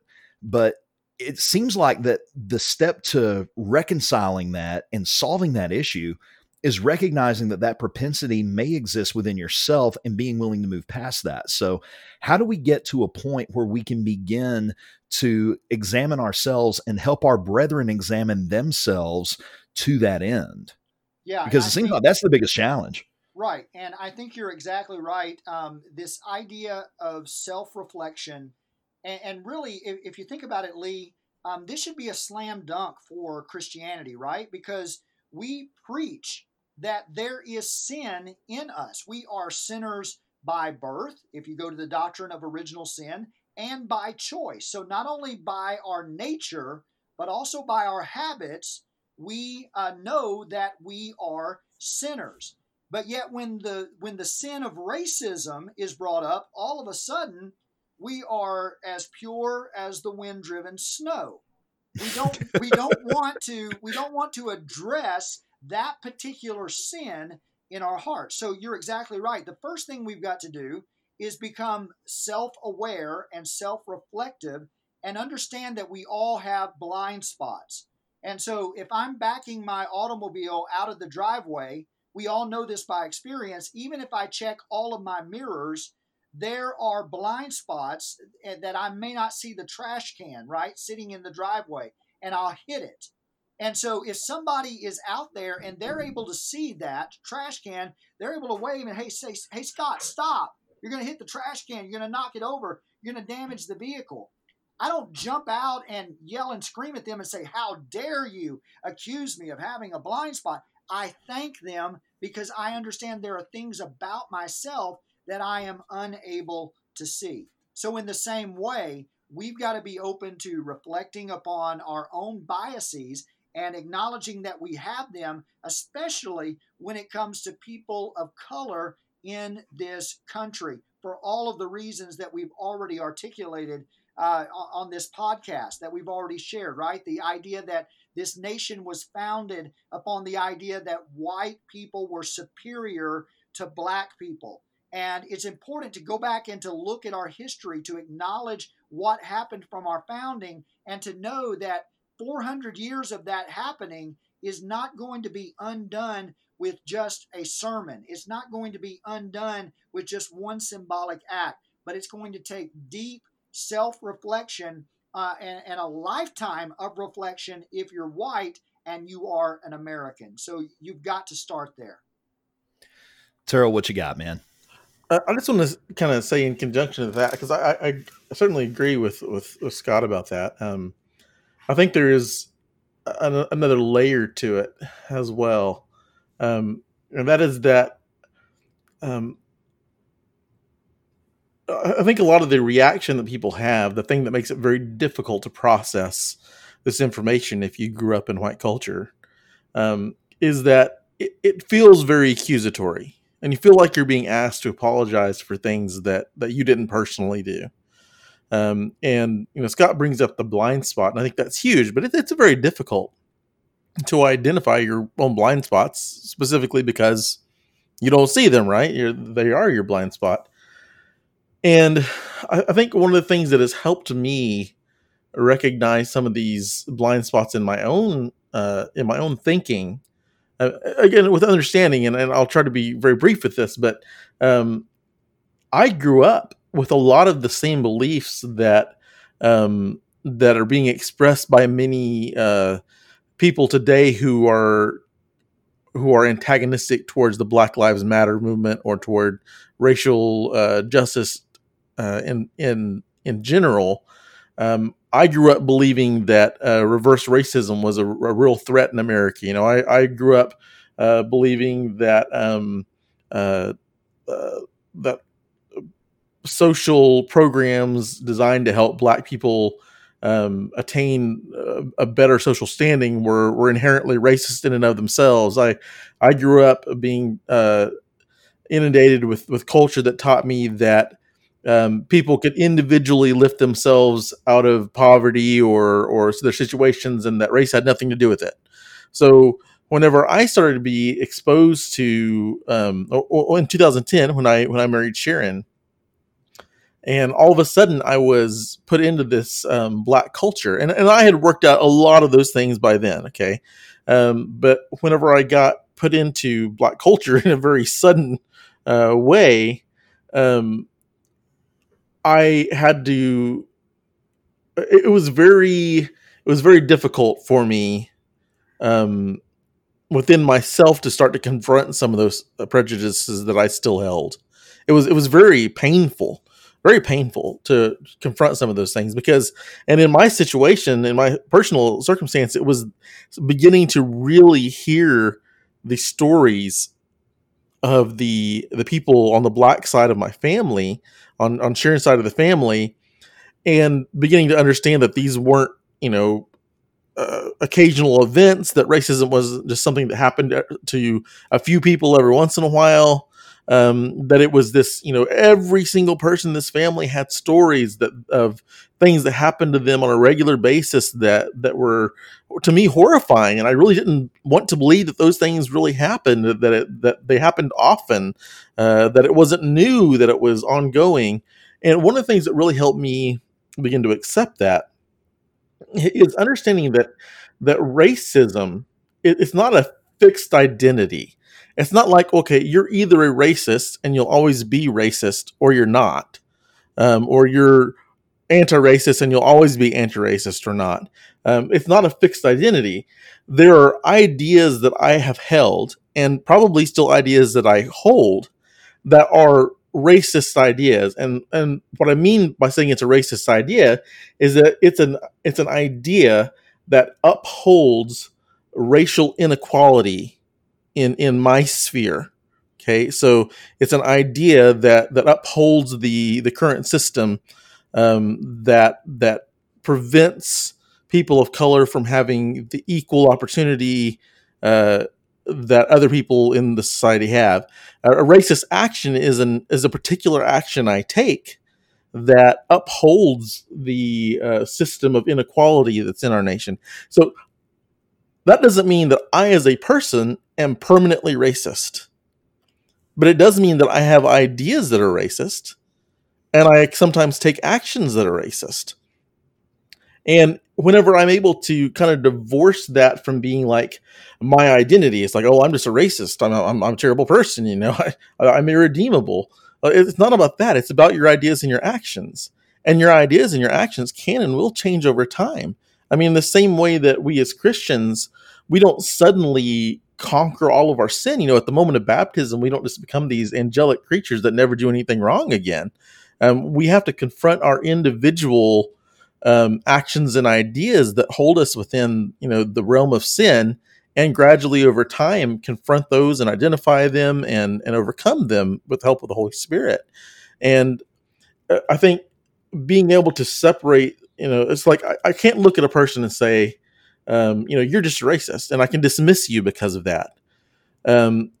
if I do that, that person is going to immediately become defensive. It's going to be very difficult for them to learn or accept anything because I've identified them as being a bad person. But if I can separate that and say, look, this particular idea you're holding or this particular action you've taken, it contributes to racism in our context. It contributes to racism in our church. It contributes to racism in our society. Then I'm not correcting the person. I'm not putting the person down. I'm helping them identify specific ideas and actions that are, contributing to it. So I think that helped me because it helped me not feel like I was being personally attacked, but that I was just trying to change my behavior and ideas in regards to racism in the same way that I changed my behavior or ideas in regards to anything else. Well, I think there's a lot of merit to that idea, and that's brilliant. And in dealing with people, you learn, and I think you said you've worked in human resources, that, excuse me, that can be a really effective strategy to get people to look at things without feeling threatened. If you tell someone, why are you such a racist? Well, they're naturally going to bristle, just like what you were saying. But if you say, hey, that statement that you made a while back, what's the story behind that? And you just start to talk about maybe what they said, and you kind of can lead them through a Socratic approach. That's a really effective strategy. Now, Kevin, I know you've got something that you want to add to this. So what are your thoughts so far? When I was preaching at a congregation, which I've preached at, I've specifically spoken at over 200 different congregations, and every single one of them, it's interesting looking back because I have grown, I have learned, I have changed, I have transformed in so many different ways, and God has done that through me, or God has used so many things to allow me to change, and He has allowed me to experience certain things, and even lessons I didn't realize I was being taught at the moment, I can look back and realize that, hey, that's something that now I realize I've learned through that. And going to all these different churches, one of the things that I noticed is just how much racism is just deep seated. It's embedded in so many people. And as Terrell was talking, there was a guy that came to my mind at one of these churches I spoke at, and we were actually talking about the Black Panther movie when it came out back in, I believe it was 2018, and I'm a big Marvel fan, and me and Bethany, we always go to the movies as soon as they come out, and we're usually try to go the midnight showing or whatever the night before, and so we went and saw it. Fantastic movie, it was a great movie, and I was talking to him about that, and he said, I had a friend of mine at church who said it was too black. What? Are you serious? As a Marvel nerd, that just goes all over me. It's like, are you serious? It's a country in Africa. Yeah, he said, I think it's too black. And I just asked him, I said, well, what exactly do you mean by that? And he started stumbling around. He goes, well, you know what I'm talking about. It's just, it's too black. And I said, well, what do you mean? I said, I think it's a great movie. I said, what do he goes, well, you know what I mean. No, I don't know what you mean by that. And I wasn't saying these things antagonistically. He wasn't at all. It was just, he just made this offhanded comment, and he himself didn't really even know what he meant, other than it didn't portray white culture. Ultimately that's what he was asking. Did it portray white culture? Well, no. Of course not. It's not America, and when you look at just some of those questions, and one congregation I was at, they refused to hire a man because of the color of his wife's skin. And they had multiple black people at their congregation, which this just really, really blew me away when I actually talked to this eldership about this. And they said, we believe in having both white and black and people of all color here at our church, and they're welcome here, just not in the leadership. And, when you begin to hear those types of things, you realize, whoa, like this is legit racism. Wow, and these types of things really opened up my eyes. And, Scott, going back to what you were saying, when people say, well, why is there Black History Month and things like this? And those were questions that I honestly, regrettably used to ask. And, what I realized is, and one of the illustrations that I use is, my mother, she was diagnosed with leukemia about a year ago. And thank God she's in remission now, and so we're definitely thankful for that. But I learned that there are different types of cancer, a lot of different types of cancer, but most women typically are known for breast cancer. So like people just automatically assumed that my mother had breast cancer because they hear that a woman in their 60s has cancer. Oh, it must be breast cancer. And, no, she has leukemia. Oh, well, I thought that's only what children got, and you start, I thought, this is interesting, just all the presuppositions people bring to the table. But there are certain months that are dedicated to specific types of cancer.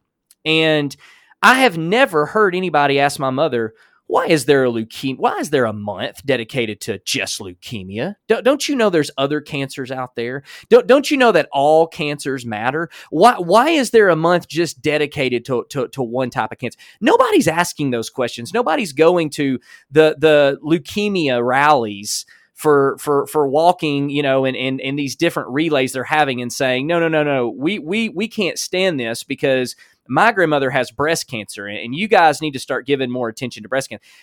They understand the framework of that is dedicating you're taking something specific and you're dedicating that month or that day or that week or whatever specifically to draw attention to that one thing, because otherwise it hasn't been given its due attention. I mean, we even think about this with Father's Day, Mother's Day. Nobody goes up to fathers on Father's Day and say, well, you know what? I think that we should go ahead and just celebrate. I know mothers have their day, but I think today should be their day too. All parents matter, Yeah. So what you have is Sharon Sharon jokingly said this, but it's true. Every single month is White History Month. Every single month. And people don't even realize that. People don't even get that because it's so ingrained, it's so embedded in them. Anything that is black, anything that is different than their white culture, it seems to them, because their culture is nothing but white, it seems like, oh, now black people are getting more than we're getting. Oh, now there's a black. I remember people when Tiana was introduced as a Disney princess, which, by the way, I think it's 2006. I think I misquoted that earlier. I know my Disney almost as well as I know my Bible, and I'm a big Disney fan. And so, but people were saying, "Oh, look, now Disney's just caving. Can you believe they're making a black princess? Oh my goodness, can you believe this?" And it's like, do you not realize Disney has like 1,000 other princesses, and they're all white? You got Pocahontas thrown in there, of course, and Mulan, but she's not really a princess. But you don't have a single black princess until 2006. And then when you do, people are upset about it. And so to me, those are the things, like Scott said, do your research, do your own research on this stuff, because these are questions. Before you ask a question, think about that question for a moment. And instead of allowing media to answer that question for you or someone else, do your own research. And as Scott said, talk to your own brothers and sisters in Christ who you know. And if you're white, you may be sitting there thinking, I don't know of any black brothers or sisters in Christ. That's problem number one. Ding, ding, ding, ding, ding. So exactly. So anyway, now Scott, I want to kind of talk now to this last few minutes here about solutions, because you posted an article that you wrote about your experience with one of your friends, and really a lot of the regrets that you have, who he has now passed away, and he was a black man. And I just want you to kind of share a little bit of that story, what kind of transpired, and what you're doing now as part of the solution. Yeah, and I appreciate that. And so on, I think it was June 11th, I woke up and this was, the country was in the throes of the protest in response to the murder of George Floyd, Breonna Taylor, Ahmaud Arbery, and on and on and on the list goes, right? And so there were daily protests in every major American city. And so I woke up and I was thinking about my friend.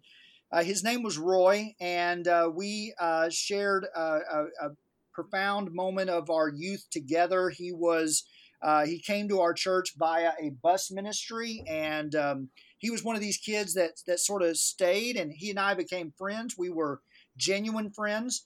But as we became adults, we drifted away. He joined the military, I got married, went into the ministry, and we drifted away. But I started reflecting on my friend Roy and those moments that we had together, and what I had learned about the Black experience in America since then. And what I tried to do is I tried to craft a letter, and it really was just a flow of consciousness. And there were bits and pieces of it that were clumsy, that if I had it to do over again, I would word differently. But it really was sincere, and it just kind of flowed out of me. And I tried to express to my friend Roy that now as an adult, I understand how difficult it was for you. It must have been to navigate my white world. So I opened it with saying things like, I never stayed at your house, but you always stayed at mine. I never visited your culture and your family, but you were expected to be a part of mine, and you were expected to act a certain way and speak a certain way. And I reminisced about, I remember having people pat me on the back and saying, "Oh, it's so awesome that you have befriended this Black boy," and they wouldn't even acknowledge that he was standing there. And so, they would say these things to me, but they wouldn't even acknowledge his presence. And, it was okay for him to come to our church as long as he never dared attempt to date any of our young white girls. And so I expressed this in a letter, and most of the things that I write and that I post to my blog, they get a couple of hundred views, maybe, if it's a good one. But I noticed that this was really receiving traction, and I went to sleep I posted it on Tuesday, went to sleep on Friday, and I noticed, hey, I'm getting a lot of hits on this. It was up to 1,600, and then over the weekend, it really blew up and it surpassed 1 million. And I thought, well, that's really incredible. And to date, it's received over close to 2.5 million views. And the expressions of thanksgiving from people of color, Black people specifically, that are about my age. I'm 49, that grew up in that time. They just over and over again, they tell me these stories about how what I described Roy's experience being resonated with their experience. And as a result, there has been an animator reached out to me, and it's heroesofcolor.com. And you can check out their professional work, and they're wanting to turn what I wrote about Roy into an animated short, and we're going to use that to launch a scholarship fund in Roy's name that's going to be awarded to students of color, because I want to honor Roy, and I want to honor his voice, and I want to elevate his voice. And one of the valid critiques that I received about the letter is that it sort of centered my voice, and it was more about me, even though that wasn't the intention. Now, upon reflection, I can see that. But Lee mentioned that he's going to post the blog piece in the show notes, and I want people to go and read that and share it. And in that blog post, there's a link if you feel so led, if you'd like to donate to getting this film made so we can launch this scholarship. I'd really appreciate that, because I want Roy's voice to be elevated. Unfortunately, he died of a brain tumor in his, I can't remember exactly if it was his late 20s or early 30s, but much, much too young. And this is what I should have said during our time together. These are the words that I wish I would have had the capacity to articulate to him when he was alive, but I didn't do so, and that's my failing, and that's part of our culture as white people. That's our failing, because we thought we knew better than Roy. We thought we were saving him. We told him all about our church and our history and our white Jesus, when in fact Jesus probably looked a whole lot more like Roy than he did like me. But as white people, we wouldn't tell Black people that, because that would give them some sort of power over us, and we had to maintain our position of privilege. So thank you for giving me this opportunity to speak about my friend Roy. Please read the blog post, share it if you're so inclined, and if you'd like to donate to getting this film made so that we can launch this scholarship, I really want to honor my friend Roy in this way. Yeah, we'll have that link down in the show notes. So those of you that are listening, if you want to check it out, it's an excellent post. It's very well written and it's thought provoking. And we'll also have a direct link in the show notes as well to that donation page. So if you do feel so inclined, we'd invite you to do so. Thank you, Lee. Terrell, what are your thoughts? You got something you want to share with us now? Yeah. I know we're trying to wrap this up. And so I want to kind of, want to express, what Scott said and what Scott is doing through that post and this opportunity that he's been given to use his voice to make an actual difference in this conversation in what's going on in our society right now and what's going on in our churches. That to me is one of the most important takeaways from any conversation about race, about what's going on in our country and in our churches, is that it's not about, and I don't want to be insensitive, but this is what I keep wanting to say to people recently, and even I had to say to myself to some degree, is it's not about how you feel. Like, yeah, I want people to individually come to grasp with their own racist ideas and racist actions and come to grips with those and change them. I think that's important. Like that's personally important. But I don't need people to feel guilty. I don't need people to feel individual sorrow for something that has happened. What we really need is for people to use the power that they do have, whether that power has been given to you by your whiteness, the fact that you have a stronger voice in our society than a person of color does, or whether that's an individual platform you have just because of the job you have or the position you have, or whatever it is that gives you some level of power. And we all have some level of power. What we need is for people to use that level of power that they have to actually try to change something, to actually take actions that make a difference. And what Scott's doing here with this moment that he's been given, where he has this much larger platform than he or someone else might normally have, to take that and not just say, well, it's great that people are listening to me. It's great that people hear my sorrow over something I've done in the past. Not just taking that and saying, okay, well, hey, obviously I'm not racist. Isn't that great? Everyone knows I'm not racist now. He's taking that and he's converting it into an action that will actually help some people in the future. And that's really what we need to see. And when we're talking about racism in the church, I don't need elders to feel guilty. I don't need church leaders to feel guilty about it.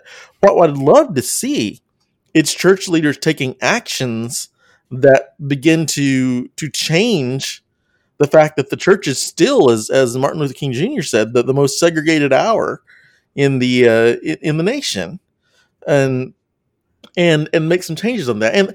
And here's what I keep running into, and this was so frustrating to me in my last ministry job, and it still frustrates me when I try to contemplate how it could be done, but people don't tend to do things that are going to cost them significantly.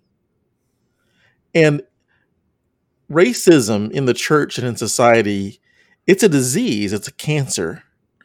And when you get treated for a disease, that treatment is rarely pleasant. And anyone who has experienced cancer and had to go through chemotherapy or radiation understands that the treatment is painful. And if we're going to make changes in our churches to overcome this disease that is within our churches and within our society, it's going to be painful and it's going to cost us something.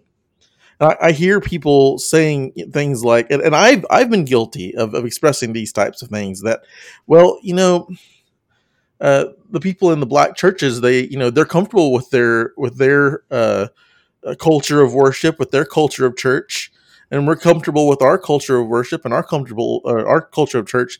Maybe we can just toss some money at it. Maybe we can just acknowledge that we love them now. And what they want to do, what we I think as people intrinsically want to do, is do something that doesn't cost us anything.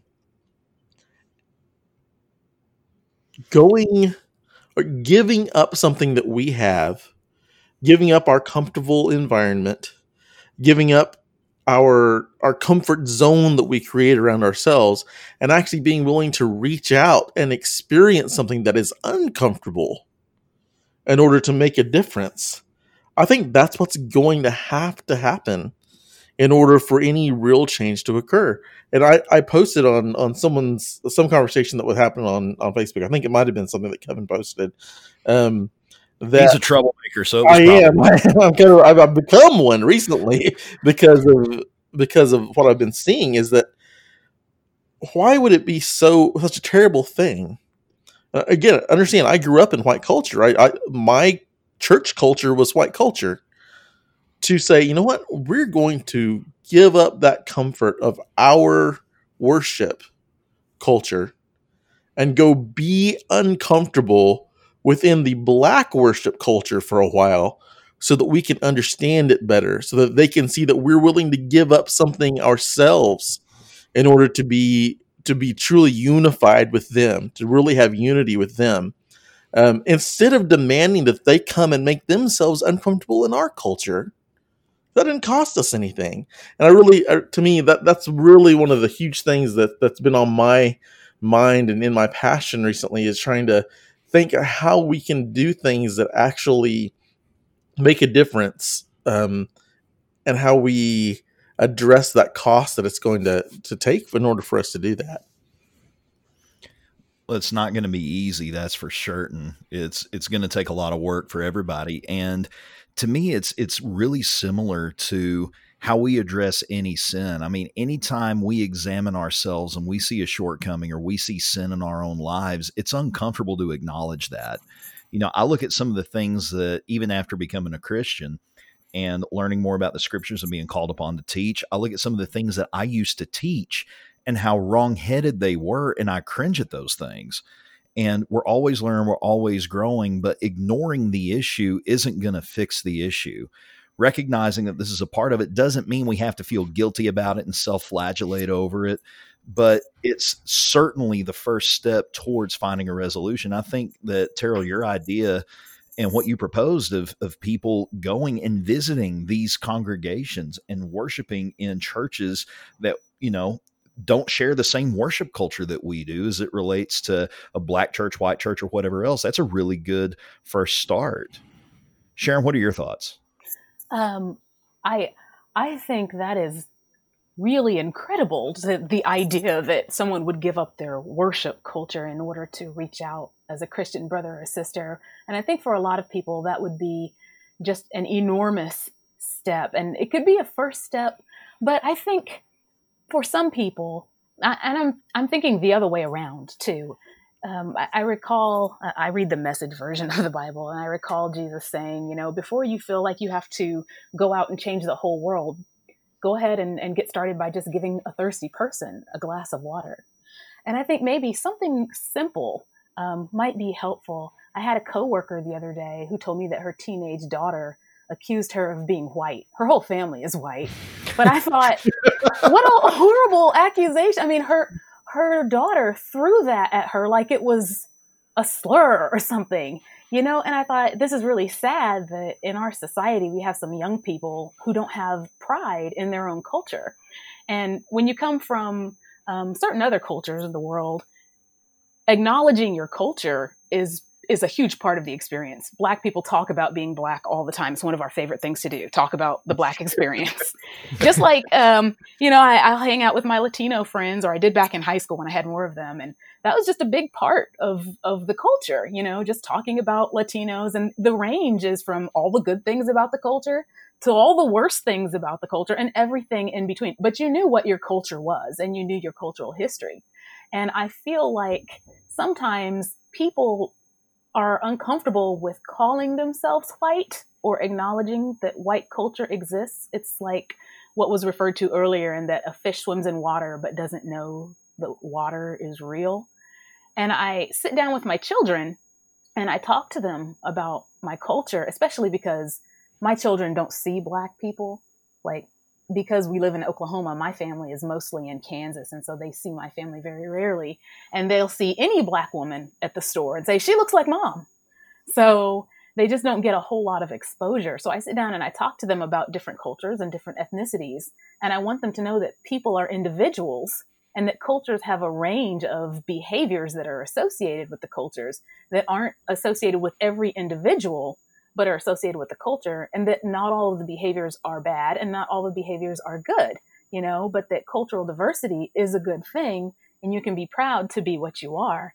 And I felt like my friend's daughter didn't have any pride in her culture.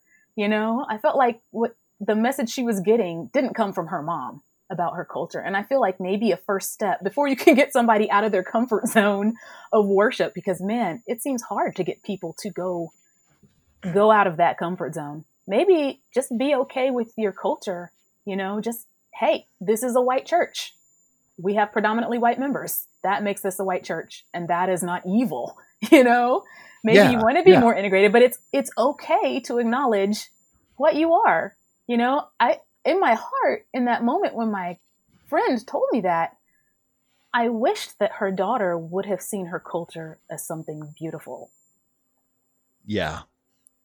And so often we don't, or maybe, we feel guilty because we do. Maybe we experience some intrinsic guilt because we recognize that in being comfortable in our position, we haven't done nearly enough to help those that are, what's the word, on a lower social rung than what we are, because of that endemic culture that exists. We have that intrinsic guilt, but we don't really recognize it as such, but we still feel guilty for acknowledging that culture.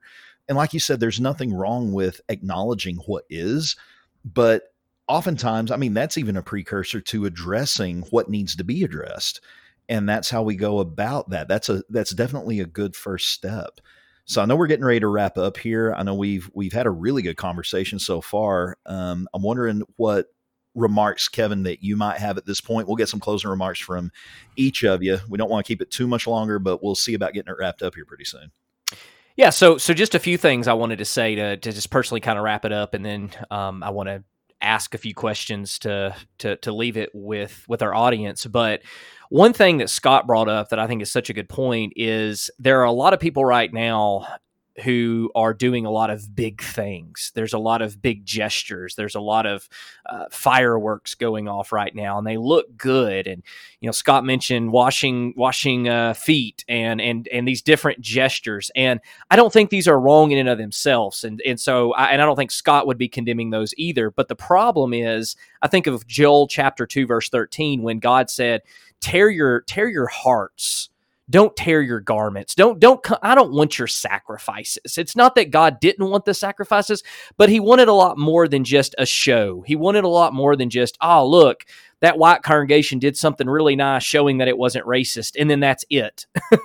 This is something that we're dealing with relationships. And unfortunately, if true change is going to come about in the church, that means we have to begin developing relationships. And, Scott once again pointed out this idea that there's a lot of things that are being done symbolically, but what are we doing on a personal level? What are we doing on a relationship level? If I have been abusing my wife for 20 years, and then I say, "Hey, honey, I brought some flowers and I'm going to take you to a nice dinner," And then she seems a little skeptical, and I go, why are you skeptical? I mean, look at what I just did for you. I brought you flowers and I took you out to a nice dinner. Of course she's going to be skeptical because that's a nice show. But what people need to see is change. They need to see transformative behavior. And God has something to say about that in his word. Paul speaks about that in Romans chapter 12, verse 1 and 2. And so, I think about the importance of right now, everybody's talking about racism. I mean, right now, it is really pricking the conscience of a lot of people, and that's wonderful. But what's it going to look like 6 months from now? What's it going to look like a year from now? What's it going to look like 2 years from now? Is everything going to die down? And, I think about a funeral. A funeral is something that, especially these big, elaborate funerals oftentimes, my sister, she was killed in a car wreck when she was 17 years old. And I just remember, I think the casket alone cost like $8,000 to $10,000. And I think about just the elaborate funeral we had. There was 1,500 to 2,000 people there, more food than you can imagine. And for about a week or two, people were calling us, people were coming by. And then all of a sudden, a month goes by, 2 months goes by, and everybody is just continuing on with their lives. And I still have a sister who died in a car wreck, who's no longer there. Where are those relationships? And I like to think of a parallel that to really any issue where if we've got to be involved, there's got to be relationships. And so let's not just look at this as a big show. Let's not just look at this as, hey, this is great. Churches are doing a lot of good things right now. And then all of a sudden, boom, that's it. We go on with our white lives because, hey, you know what? I had Sharon on my podcast and she was black, so I did something for the black community. Yay, now I can move on with my white life. Check it off the list. There it is. Yeah, it's a check it off the list. And that's this legalistic mindset. We've got to actually develop true relationships. This is a relational issue at its very core. And that is what Jesus taught us. And so that's just what I would like to leave everyone with is the idea of tearing our hearts and not just our garments. Don't just have this outward show, have an inward change and let that change continue. And so I want to kind of leave, Scott, with you first of all, because I think you have to dash out of here in a minute, but kind of, if y'all will, just give the audience some good resources, whether it's books, whether it's podcasts, whether it's websites, something that people who have been listening to this say, okay, I realize that this is something I need to do some more digging. I need to do some more self-reflection. Where is a good place for people to start with some good, solid, factual information? And by the way, speaking of factual information, I was wrong twice on The Princess and the Frog. I looked it up and it was 2009. So apparently I don't have all my facts in a row. So, what are some good, by the way, I'm OCD about making sure I'm getting my facts right. So what are some good sources, some good factual information, Scott, that you would recommend to people who want to do some research on this?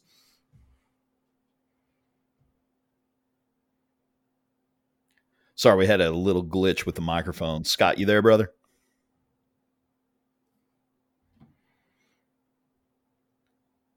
Hang on, let me try one more time. Scott, I don't know if you can hear us. We can't hear you. 1 second, please. Well, I'm glad it was at the very end before we had any technical difficulties. Is Sharon and Terrell still there? We're still here. Okay. You still there, Terrell? I was going to wait longer to say that just to make him sweat. That would have been hilarious because we like messing with Kevin. All right. Well, Scott, I don't know if you can hear us, brother. If you can, we cannot hear you. We'll give him just another second. And I can edit this out in post if I need to, but I probably won't. Just because I'm that kind of guy. All right. Well, I'll go ahead while you're working on that and really just ask the same question you guys, Terrell and Sharon. So what would be some things that you would point people to? Resources, tips, just some suggestions of what people can do, how they can learn, some things that they can, resources they can go to study for themselves. I'm going to defer to you at the moment, Terrell. You've been knee deep in this in terms of research.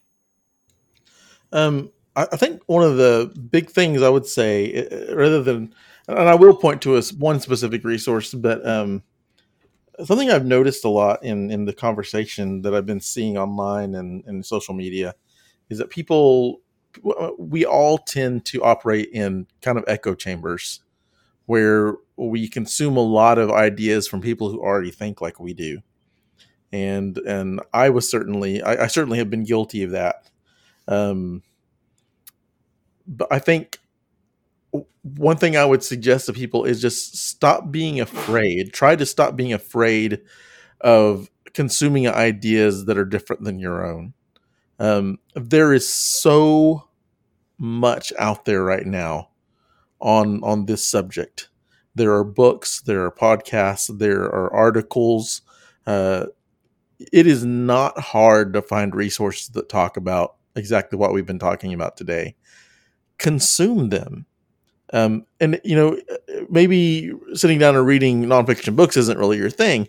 There's been so many conversations about this in media recently, and I'm not talking about the big media, but I'm talking about on personal things being shared by people who've experienced racism, podcasts and articles and things that you can educate yourself about this. You really can. It's not hard.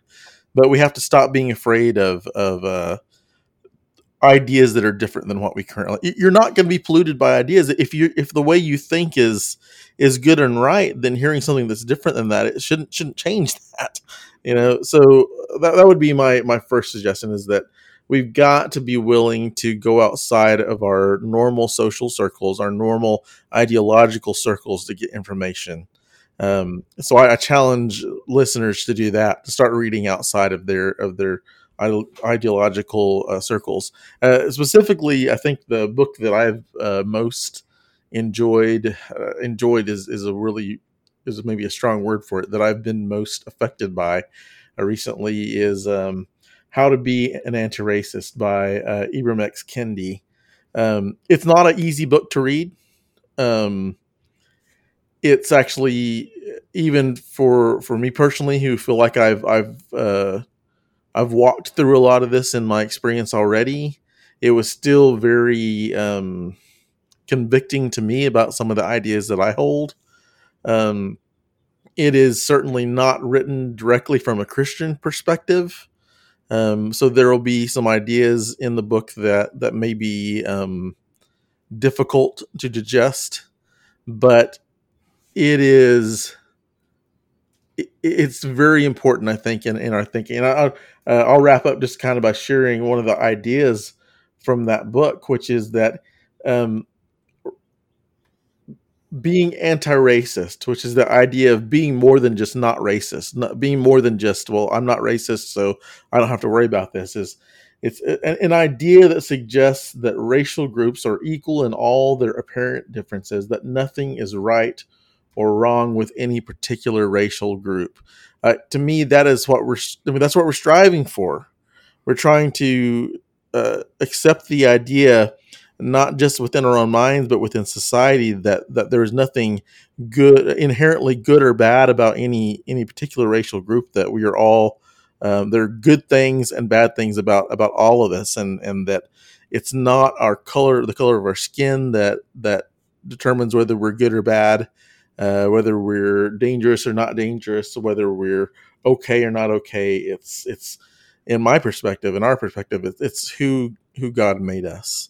It's the love that He has for us that makes us valuable.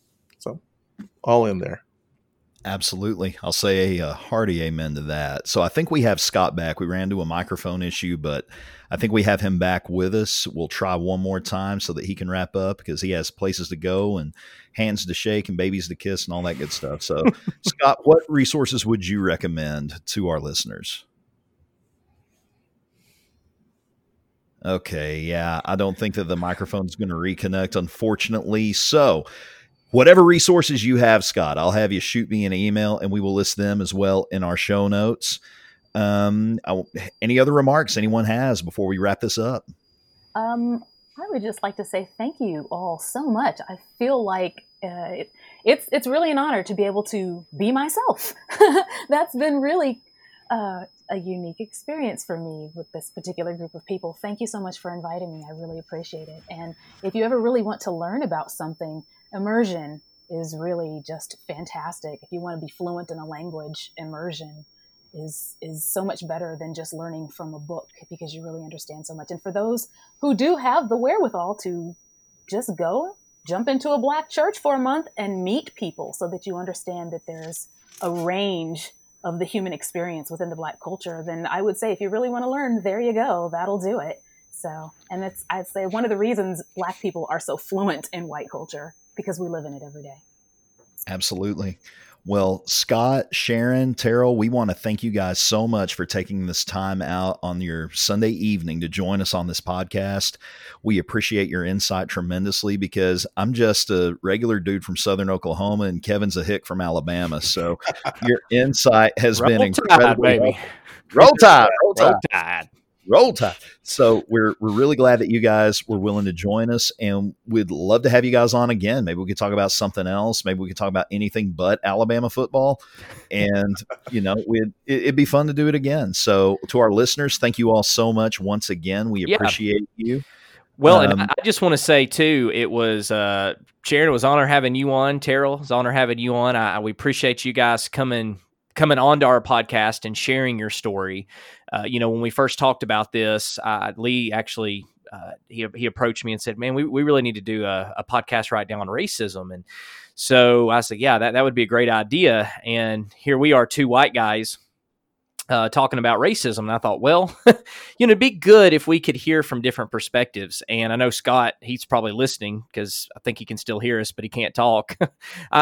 His wife might like this device, but that's terribly unfortunate, though. Terribly unfortunate for us and our listeners. But anyway, go ahead, bro. But, Scott has really had just a lot of experience. Scott, he didn't get to elaborate on a lot of the story with his letter to Roy, and we might have even him come back on to talk about that a little bit more, because he actually had someone reach out to him in disagreement, and Scott ended up, well, he didn't reach out to Scott. He just was basically ranting on Facebook about how he disagreed with Scott's letter. And so Scott actually reached out to him, and they had a really good conversation on Facebook Live, I believe. And Scott said that one of the things he saw during that is just them coming together because they communicated. They didn't continue to divide, they communicated. And I would just say communication is so important. And instead of getting caught up in all the political garbage out there of if you do this, then you're on this side, and if you do that, you're on that side, Jesus could care less about all that. Jesus cares about you loving people. That's what Jesus cares about. And we've got to begin to look at Christianity as seeking first the kingdom of God, not the nation of America. And I think that, first of all, if we understand that being a Christian means seeking first the kingdom of God, then seeking first the kingdom of God means loving God and loving other people. And so the more we can communicate, instead of dividing, the more we can talk, the more we can have conversations, the more we can be in each other's houses. And particularly for white people to go and learn from the Black culture, because as Sharon pointed out, they know the white culture. That's what they live in. That's all they know. So we need to go and we need to experience the Black culture to understand. Let's go worship with them. Let's go learn from them. And I think that if we could do that, we'll begin to see things happen. God will move in ways that we otherwise would not be able to move, in ways in which we wouldn't be able to move. So thank you guys so much for coming on and just allowing us to have this conversation with you guys. It was an honor. Absolutely. Absolutely. So we want to thank our listeners, our ever patient audience, for listening to us. We thank you all so much. And we ask that you would share this podcast with your friends, share it with your neighbors, share it with your enemies. Maybe you can gain a friend that way too. Give us a 5-star review on Apple, like us on Facebook, follow us on Facebook, engage with us on Facebook. Would love to hear from you. Would love to get your comments on this, and would love to hear from you about any other guests that you might like for us to have on, or anything that you would like to have us discuss. So thank you all so much, and God bless.